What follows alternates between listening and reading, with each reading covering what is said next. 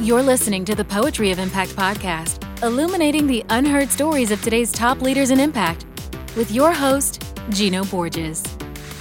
Thanks for joining us again on the Poetry of Impact podcast. In today's episode, we welcome Kate Nevin, President and Portfolio Manager of TSW II, and Kate Horin, VC at HL Ventures and City Rock Venture Partners. These two impact investors share not only a first name, but also a passion for bringing diverse founders and portfolio managers to the forefront of the investment space. I want to give a quick shout out to Nexus, which is where I met Kate and Kate. Nexus fosters a community in which the next generation of investors is encouraged to invest, focusing on market rate returns with empathy, inspiration, and creativity. For more information, visit at nexusglobal.org. In this conversation, you'll hear how Kate and Kate started off with different backgrounds on different continents, yet ended up on parallel paths, where they each found in the other the support that helped them level up and feel empowered to pursue their passions. They share their hopeful outlook about the changing landscape of diversity and investment, and how they stay optimistic in a space where change can often seem glacially slow. We also dive into a deep discussion of work as identity and how we can avoid the inherent toxicity of this by bringing our whole selves to our careers. Kate H. shares an inspiring story about allowing our work to evolve as we age, and Kate N. offers a unique perspective born of coming to finance via creative writing. I think you'll truly be inspired by their approach to fostering diversity in the investment space, from their insights about unconscious biases to how data can create forward momentum. Ultimately, Kate N. and Kate H. beautifully demonstrate how when it comes to tackling the intractable problems of the world, we're stronger as a collective. And now, drop in and enjoy the conversation with Kate Nevin and Kate Horin. Well, welcome, Kate and Kate. Thank you. Great to be here. Thanks for having us. This is our first time having two Kates on the call at the same time. And so just so our listeners know who's talking, obviously for our listeners, they'll probably recognize that one of the voices sounded like they were from Australia. And so Aussie Kate has agreed to go by Aussie Kate. And the other Kate is from Charleston, South Carolina. So I feel really fortunate to have both Kates here. They both come via our connection through Nexus, which is a wonderful global community of impact innovators and amongst many other things.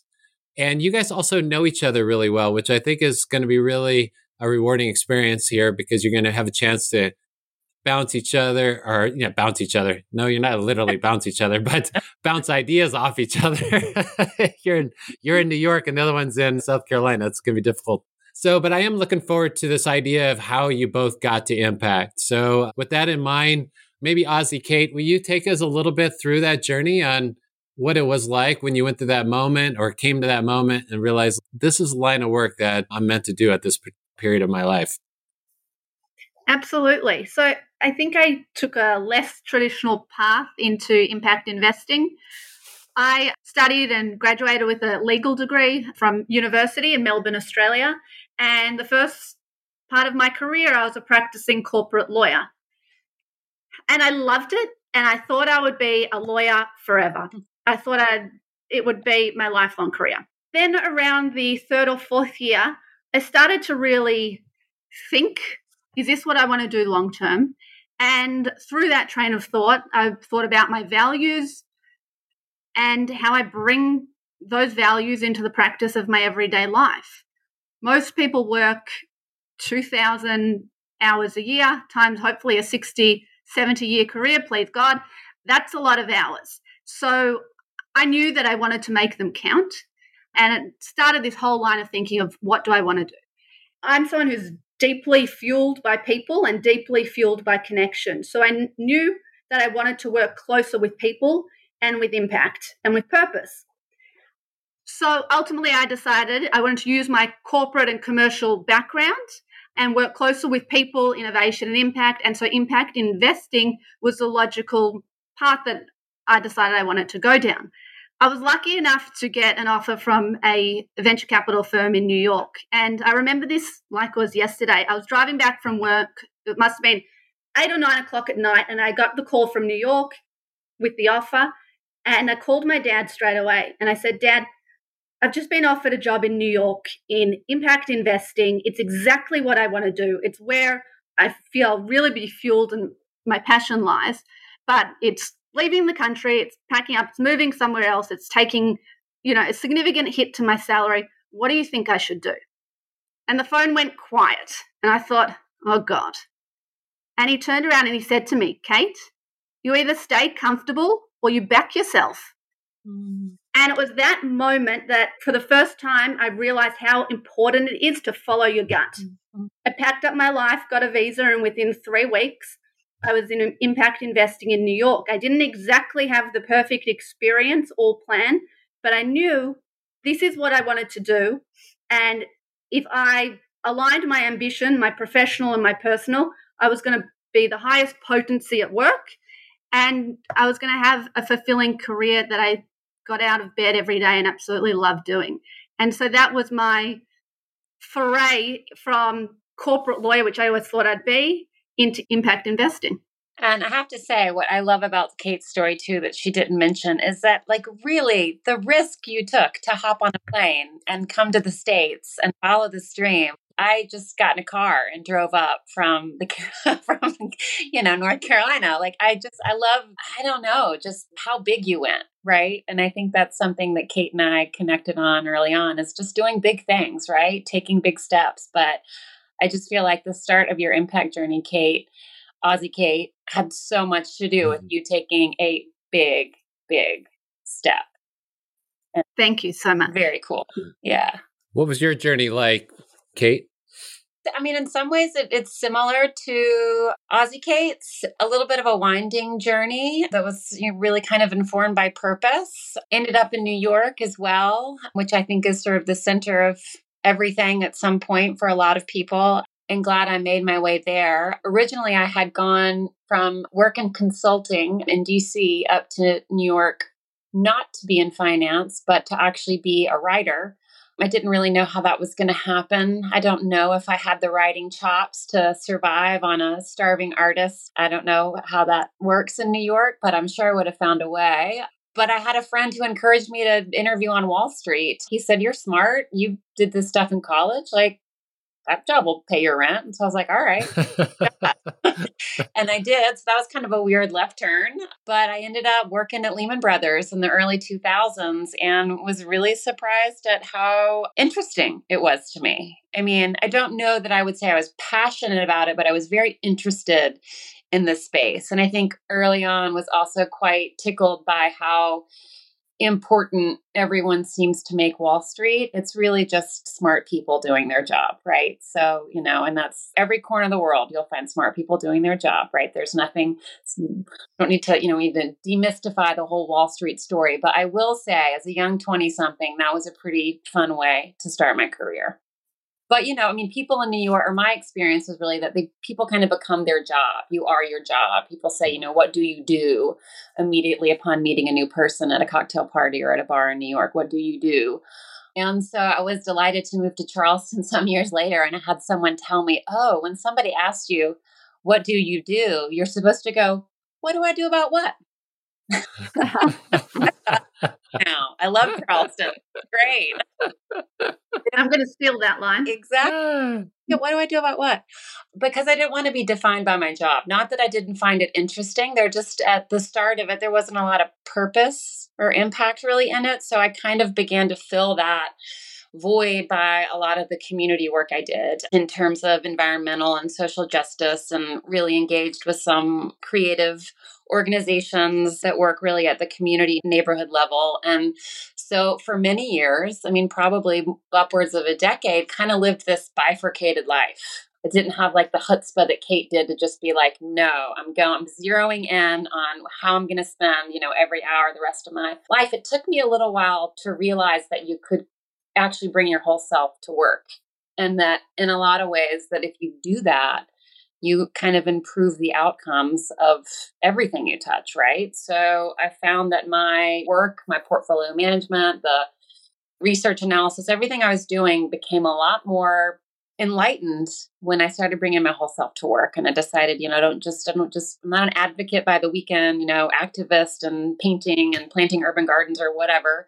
And then, showing up in a suit for the rest of the week. You can do both at the same time. And so I think for my impact story, that moment when it all kind of collided, when those two orbits collided together, really 5 to 7 years ago was really transformative. And so I didn't change my career, but I changed the way I show up in my career. And I changed what was important to me about my daily job and how I could incorporate all the good things I've learned from community and activism and advocacy into portfolio management and investment research and that kind of stuff. So that's it. So I really like that whole notion of what do you do? I rephrase it because I'm really interested in what's occupying people. And if their work's occupying them, that's great. But if all of a sudden they experience a significant loss, that's obviously occupying you. Right. Someone taught me that years ago, and it's always been kind of a much more expansive way of inquiring about somebody's life. And the other thing that comes up for me is that you guys touched on two parts. It seems like we all started off in one-dimensional existences when it came to seemingly secular work. And, you were a practicing lawyer, Ozzie Kate. You were at Lehman Brothers, which was interesting, but yet it's still one-dimensional. It's very financial and financial only. I, too, was trained in one-dimensional finance as well. I didn't last as long as you, Kate. I lasted about 3 months, and I was literally falling asleep at the desk. The thing is, what happened to me was that a gentleman came and tapped me on the shoulder, my boss at the time, and goes, I don't think this is going to work out for you, Gino. And I go, I agree. I just don't know what else to do. And so it was at that point I realized that there's got to be more to life than commerce for commerce sake. And then, of course, I overcompensated and went and got a PhD in philosophy, which is like totally antithetical to the world of finance, which is reductionist. The other one's all induction. And I, too, wanted the artist life and the creative life. And I tried to, just like Kate went and tried to explore life as a writer, I did that as well. But I think you guys both bring up something interesting that I've struggled with. And here I am halfway through my life. I realize that there's an enormous weight on identity, that the weight puts on the body, the weight puts on the identity puts on the psyche. So you mentioned that, for instance, your job becomes kind of who you are. To me, that's just toxic. Like right from the start. I mean, why would anybody want to carry that cross around all day long? Because if we have any introspection along the way, you can just feel the kind of life force having just an ongoing micro suction going on in our body. And yet we kind of don't know what it is until that mask gets pulled off. And it sounds like, Kate, you pulled that mask off. Ozzie, Kate, you pulled that mask off and says, I'm heading to New York. And Kate, you pulled that mask off and said, I'm going to do my thing now my way. Can you kind of explore now? I'm actually speaking from somebody that I struggled with it. And, you would think that I have all the choice in the world. I could have done anything. But yet I felt like the mask was often on my face, or I felt compelled to have the mask on my face so that I can notice who I am. Mm-hmm. And there's such a great irony because I really didn't know who I was until I kind of created a little space between the mask and me. And so I'd love for you to kind of go into that. Maybe you've had that moment, maybe you're currently having it, or is it kind of something that you keep close by to make sure you can be as authentic as possible in the work you're doing? Because when it gets smack dab on your face, you realize, and you go to bed with yourself at night and you realize, something's off here or not in alignment. So I'd just love to hear more about how you guys kind of navigate and migrate with identities. Sure, I'll take a first stab. I mean, I think the first thing that comes to mind just in the context of kind of misalignment often sometimes with our career choice or the sort of the one-dimensional aspect you spoke to. I remember when I did finally end up, I thought I would be this famous writer, did end up as an analyst at Lehman Brothers, and all the guys I worked with said, now that you're here, don't you wish you'd taken like economics and statistics and all that stuff in college? And I was like, of course not. I'm here. I'm doing the work you're doing. I got here with a creative writing degree, right? An American Studies degree. So I've always felt like I liked a little bit that I didn't have a straight path into finance. Like I do enjoy finance, but I like that I kind of came to it totally accidentally because I did feel that awkward sometimes in that suit, right? But it didn't feel like the mask thing, maybe that you're alluding to, Gino. Like it felt like I'm glad that I have this sort of empathy and real, I can write and I read really deeply and I kind of connect with that sort of philosophical piece you spoke about a few minutes ago too. I was appreciative that I was already kind of in this more empathetic, more curious state before I got to Wall Street with this sort of one-dimensional, like I just did business school and came here, right? So, and maybe that's part of why I was always feeling like a little bit itchy in the suit. Maybe this isn't exactly supposed to be wearing, I don't know. But I appreciate that we kind of need to focus on bringing our whole selves, right? Whether there's a little bit of a mask or not, or we recognize sometimes I'm wearing the mask, sometimes I'm not. I do think it's an interesting, and maybe Aussie Kate, she's obviously kind of had lots of different hats too. Like it feels like when we admit and are aware that we're these multidimensional people, things are just better that way, right? Yeah. And less neurotic. It's a really interesting question, and I'm mulling this over in my head as to how I even begin to answer this, because it's definitely something I have struggled with and I currently struggle with. I know there's the age-old saying, there are people who live to work or work to live, and I think I definitely previously and currently fall in the live to work bucket, and that is not always healthy at times whatsoever. And it's a constant discussion in my own mind and out loud as to finding balance. But I think part of the reason that I made the career change is because work is a big part of my life. And so the career change was partly driven by, okay, if work is going to be a fundamental element of your life, what can you do where your personal and professional are intertwined so you're enjoying what you're doing every day, and therefore it's not as toxic as working really long hours for something you're not committed to for the sake of working. And because I identified early on that people are what drive me and purpose, being able to put that into my profession has really helped me find more balance in life. And I think I also luckily had good role models for parents who I saw both change careers and say, we want to be in something that we jump out of bed every day. And I think it's a privilege to be able to say that.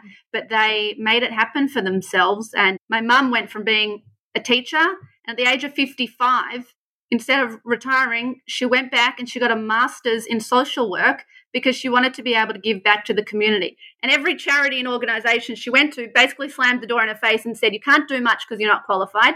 So she said, okay, I'll go and get qualified. And she's now, for the past 15, 17 years, become a leading expert in domestic violence and child protection. And it's been incredible in my later years to see her put her purpose in life into her profession. And I think that takes away a lot of the toxicity that we often find in having our work as our identity. I love that, Kate. I also love thinking like we don't have to know what our career is at age 25 or 35 or 55, right? I love thinking about all these different chapters we can have as we begin to put the pieces together and really kind of follow our heart and our passions. I love that story about your mom. Thank you. Yeah, it's very inspiring. And, she's in her later part of life and she's more motivated by what she does than ever before. So I also like the concept of you don't have to be stagnant. It can be ever evolving. Ozzy, Kate, you've mentioned a couple times that people drive you. Can you expand on that, on what that means to you? Yeah, it's a good question, Gina. I get a lot of fulfillment out of sitting down and having a chat, out of talking to diverse minds, diverse thinkers, friends, family members, strangers. And some people are driven by numbers and Excel or marketing, advertising, whatever, sport, whatever it may be. Where I feel most calm and inspired is talking to different people. I know that could sound very cliche to your listeners, but I've done a lot of work to think about what fills me up, and that does. My perfect Saturday or Sunday afternoon would be sitting at a cafe having a chat over either a coffee or a glass of wine. I'll agree with that. I'll say it was so fun when Kate and I first connected over Nexus, and then I happened to be in New York, but it was just a Zoom or two. I mean, it hadn't been still very much like the virtual world we were living in with our forum group. And we went and had a glass of wine. So I can attest to the fact that Kate is absolutely lovely in person over a glass of wine. That was when we were strangers no more. It was a glass of wine and a nice rooftop. Never went astray. Exactly.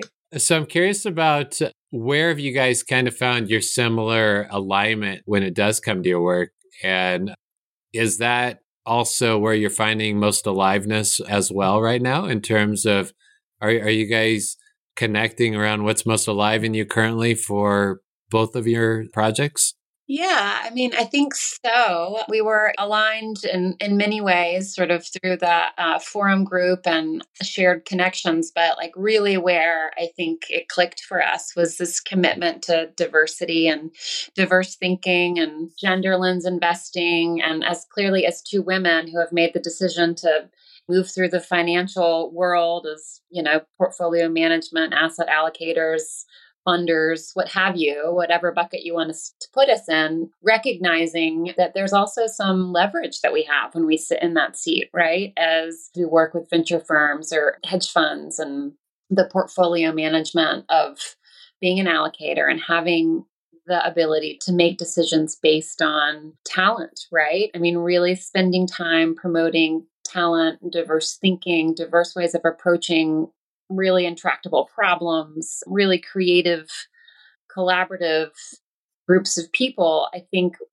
we both really hit upon, wow, like that is what's so important to us, like in this greater sort of financial endeavor, is really bringing those voices up to be more exposed, have more impact, really paying attention to, as Kate said, like is sitting down with someone and understanding how they think, why they think that, how that impacts how they might develop a product differently than somebody else, right? So we really recognize that in our individual ways, with our sort of windy career paths, have led us to the moment where the next part of our lives is really built around bringing those diverse founders, portfolio managers, investors, all the diverse thinking that's happening in the space, really bringing that into the forefront, sharing our networks and collaborating. I think when I started at Lehman Brothers 20 years ago, it was like a lot of elbows out because there were maybe like one or two women on the team. I was lucky though. The analyst I worked with was a lovely woman. We got along famously. But, there wasn't always that support system, right? It was kind of like, there might only be one seat for one woman. And now, I don't know, it just feels like there's so much more collaboration. And Kate and I instantly linked arms and we're like, whoa, like we could do so much more together if we're sharing our networks, our ideas. I asked Kate to be on my advisory committee. And, it's like, I think we're just at the beginning of really leveraging our individual talents and networks and communities in sort of new ways to really bring what I hope will be a big shift in what this financial industry looks like in terms of diversity.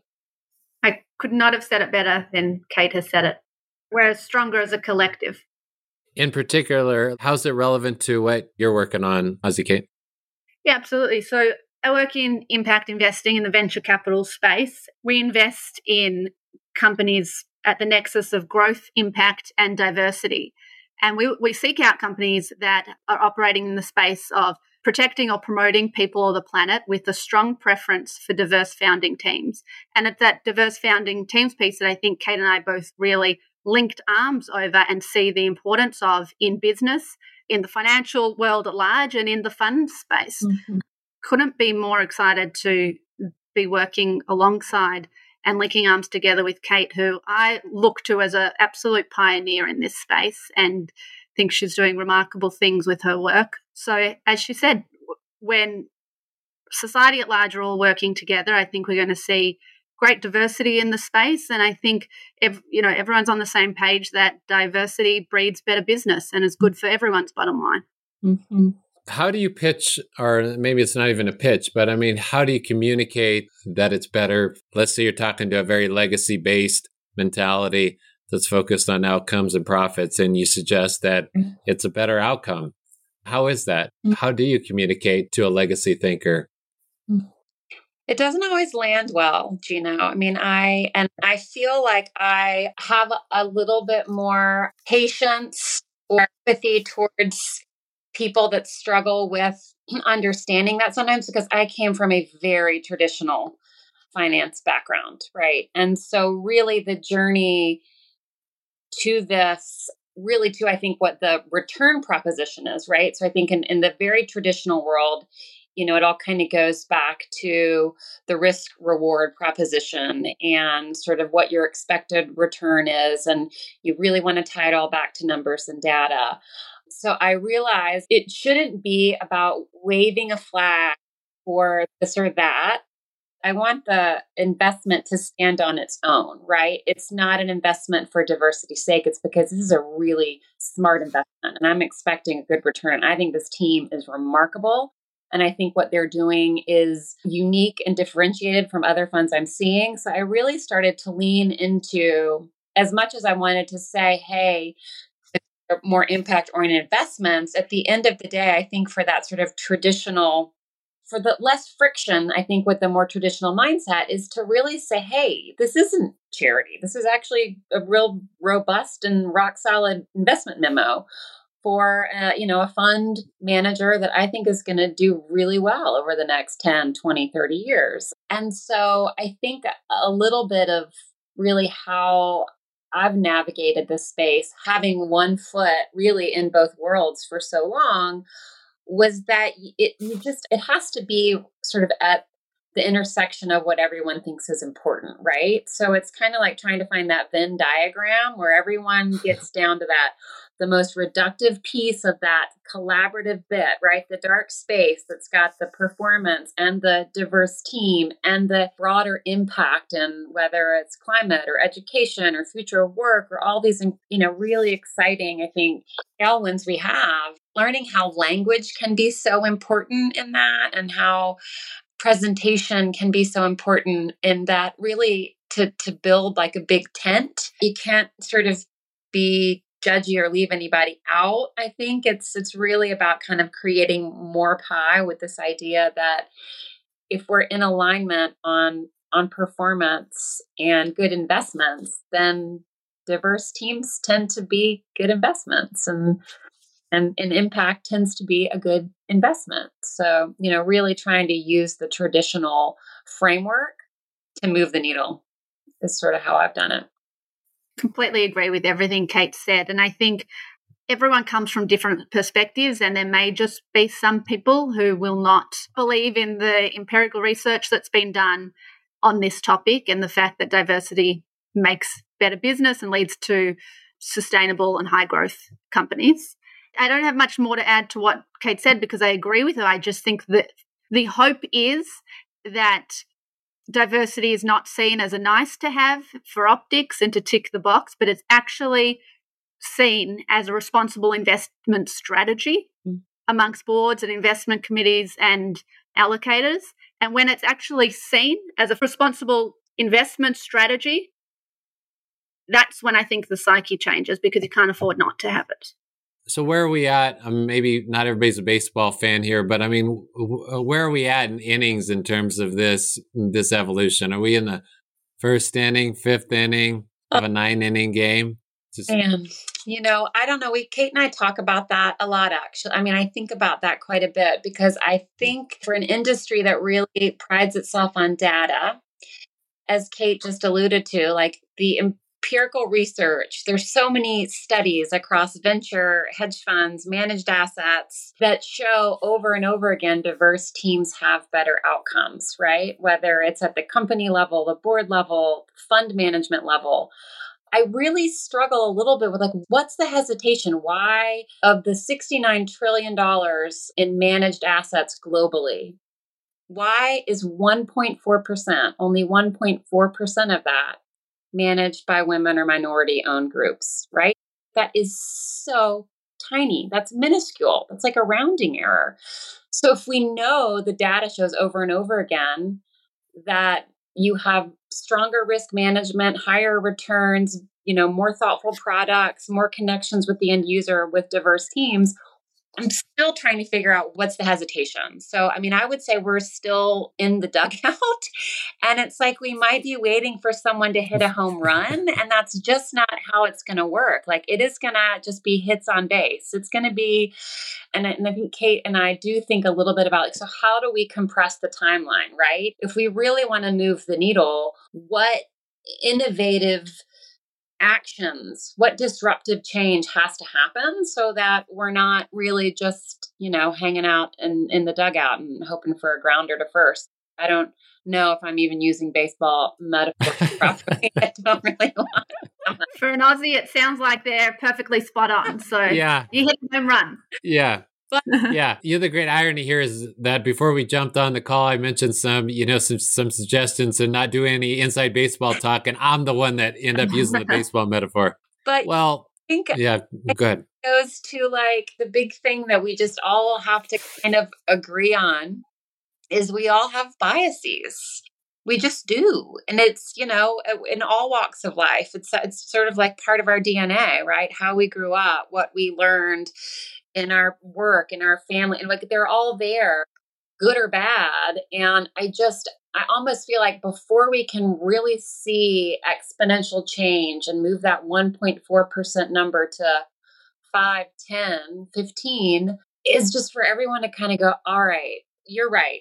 We're not looking at the data. So what do we need to do? How do we need to level up here? And I think that's just kind of this awareness that we're playing with too many like-minded people all the time, right? We need to diversify the teams. We need to broaden our outreach, our networks, our really intentionally too, because I don't think any of this is going to happen by accident or because, there's one more woman on your team. Like that's a lot of pressure for that one woman or that one sort of different looking voice, different looking team member. It's really going to be an intentional focus of awareness, I think, really to get us to shift big time. Absolutely. I think over the past couple of years, there's been a lot of intentionality from LPs and institutions to setting aside specific allocations to invest in female and diverse managed funds and emerging managers, which I think is fantastic. But we need this momentum to continue to see real change. And it's wonderful that these allocations are being put in place and people are talking about them and there's awareness about it. But there's a subtle nuance in that you think, I'm going to fund a female manager, therefore they're going to fund female businesses, entrepreneurs. And that's great, but it almost, there's an embedded assumption like that's enough to take care of the inequities and in the workplace or in finance. But it doesn't let the rest of the industry off the hook. It has to be an industry decided change. And it can be small things from changing governance structures to embedding more people on investment committees or looking at diverse talent pools. There are a whole number of ways that we can help create this change that we're wanting to see. How do you, both of you, the way I have just heard it, suggest that it's still a long ways to go and there's just a dribble here and there that kind of happens and then it adds and accumulates to 1.4% if that's the metric we're using. But you as an individual, when you guys get up and on a day-to-day basis, when like life's really about a bunch of little micro actions throughout the day and responding to life, and we can either respond or react, we can interpret them as moments forward, we can say it's a big disappointment. It's like, in a lot of ways, it's one big hermeneutic adventure in the sense that we're just kind of interpreting things along the way. And you could, if you interpret it as like, oh, this is all going to shit, even though I'm doing my best, you feel that way. Or you could say, it's like, wow, I can't even believe we actually even got this. This is incredible given all the magnitude of the weight against us. How are you kind of keeping score so you can not just stay sane, but joyful and experience your life force in a reality that, because I know, Kate, I believe that you have children, right? You have 3 children. And Ozzy, Kate, do you have children as well? No. Okay. So the point being is, regardless, we have people that are close to us that we love, that we obviously don't want to bring everything to them in terms of frustration. I mean, there's kind of boundaries and lines that we try to keep. And I mean, you guys are pushing up against a headwind, even though in our bubble, this all seems commonsensical. In a more secular global bubble, when you take all 8+ billion people on Earth and the dominant ideology on Earth, it's still a headwind. So I'm just really curious what you could do on a day-to-day basis to kind of stay centered, while doing your work. Or maybe not. Perhaps maybe you don't stay centered. I'm getting my head against the wall, Gino. I'm going to stop for No, make a good point. And I will say, for me, it's like finding other Kates, like Aussie Kate, right? Kate squared, right? We just exponentially increased our value to this effort, right, that we're making. And it's going to take Genos, and it's going to take, all other kinds of folks to get involved. And I will say, I have noticed a shift in my person since I really kind of began this intentional path of really trying to do the work and impact in this space, right? To shift some of these assets to diversity. Like, I sleep better.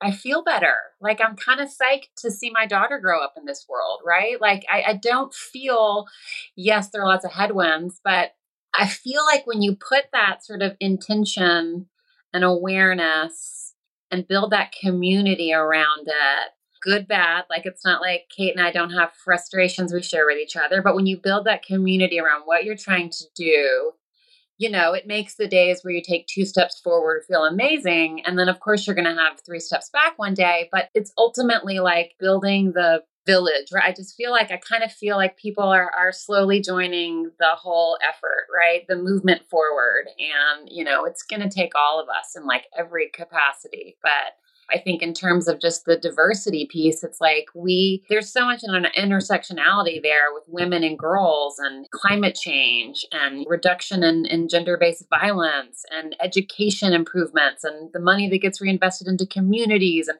I mean, it's like there are all these knock-on effects when we just kind of start doing one good thing here and there, but with the intention that we're doing the best we can on that particular day. Not to say they're all wins, but so far so good. Yeah. Fair enough.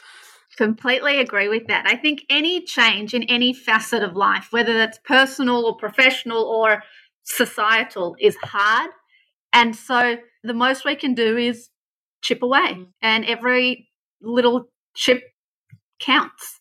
And I think that's what people like Kate, Nevin, and myself, and a whole lot of other incredible women throughout America and the world are doing in a educative, informative, fact-based way. The more we chip together, the greater it will be and the quicker we'll see change. And then, Gino, I just walk the length of New York. That's what I do to stay sane. I get my sneakers on and I just walk. That's my sanity. That's my meditation on the bad days. People that tell me who live in New York, or my friends who live in New York, tell me a secret to love in New York is making sure you know how to get out in New York. So perhaps your shoes take you to the outer edge so you can feel like you're on the outside. Exactly right. That's, you know what? They're not far off. That's true.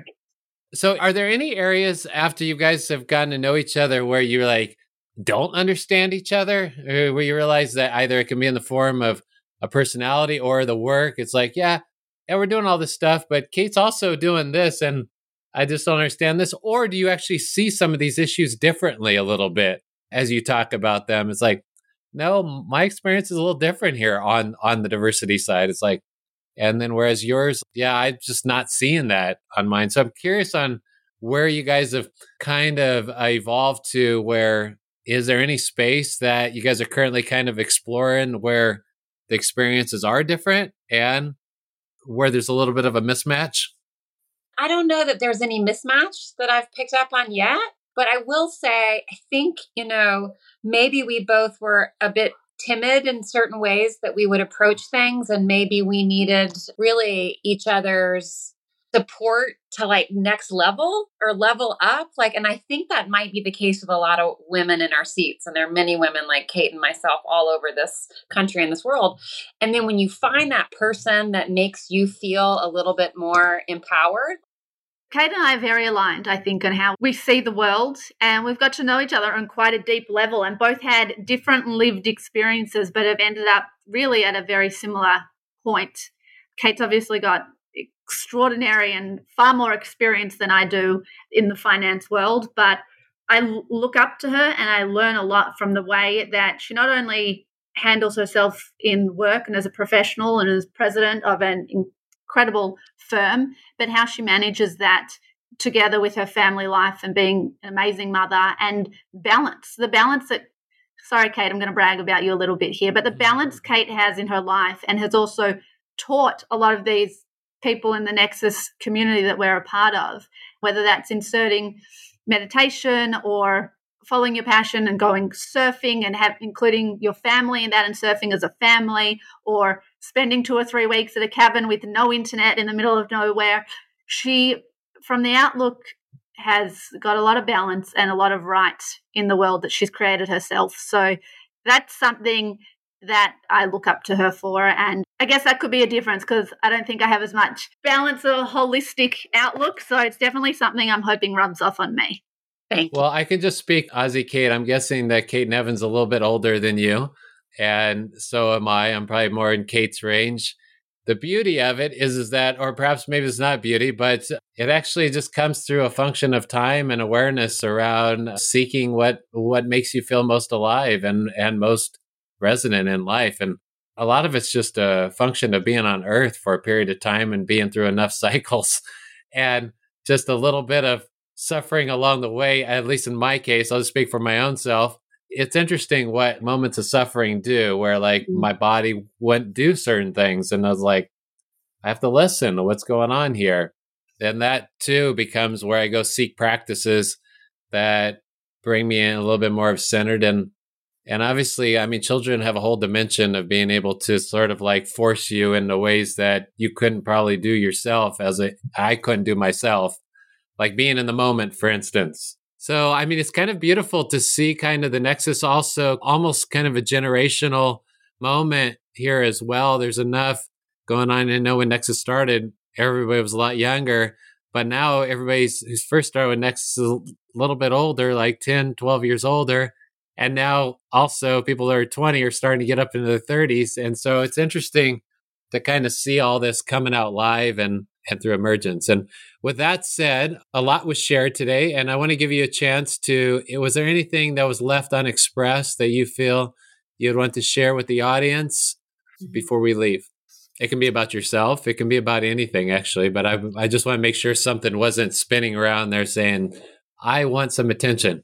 I guess I would just say, I think hopefully anyone listening to this podcast feels as passionate as Kate and I do about the opportunity for change and this inflection point where we are. And I think anyone listening has a point of leverage in which they could affect change, right, in their work or their life or their family, or, sometimes it's asking hard questions or doing an audit of who's managing your money or thinking about really bright women that you want to support and link arms with. Like there's so many little ways, I think, to move this conversation around diversity and in particular gender lens diversity forward. I don't want it to stop when people stop listening to our conversation on your podcast. I hope it continues because I love talking about this. I mean, Kate and I could sit around with you for 2 more hours and pull up the threads on this. So I don't know. Asking if we missed anything is a bad question right now, Gino, because it might lead us into another hour and a half of a conversation. There you go.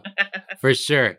But before you go into that additional hour, and before we jump over to Aussie Kate, Kate Nevin, where could people learn a little bit more about your work if people wanted to learn a little bit more about you? Sure. I keep a pretty low profile. I'm not on any social media, but I was forced to join LinkedIn about a year ago, so I'm there.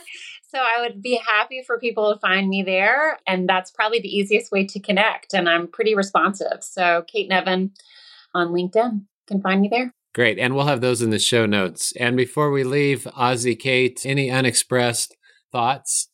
I think I'm excited by where we are and what we can achieve in the next 5, 10, 15 years. And I think there's a lot to be achieved, but meeting people like Kate and yourself, Gino, it's energizing to know that there are people who want to.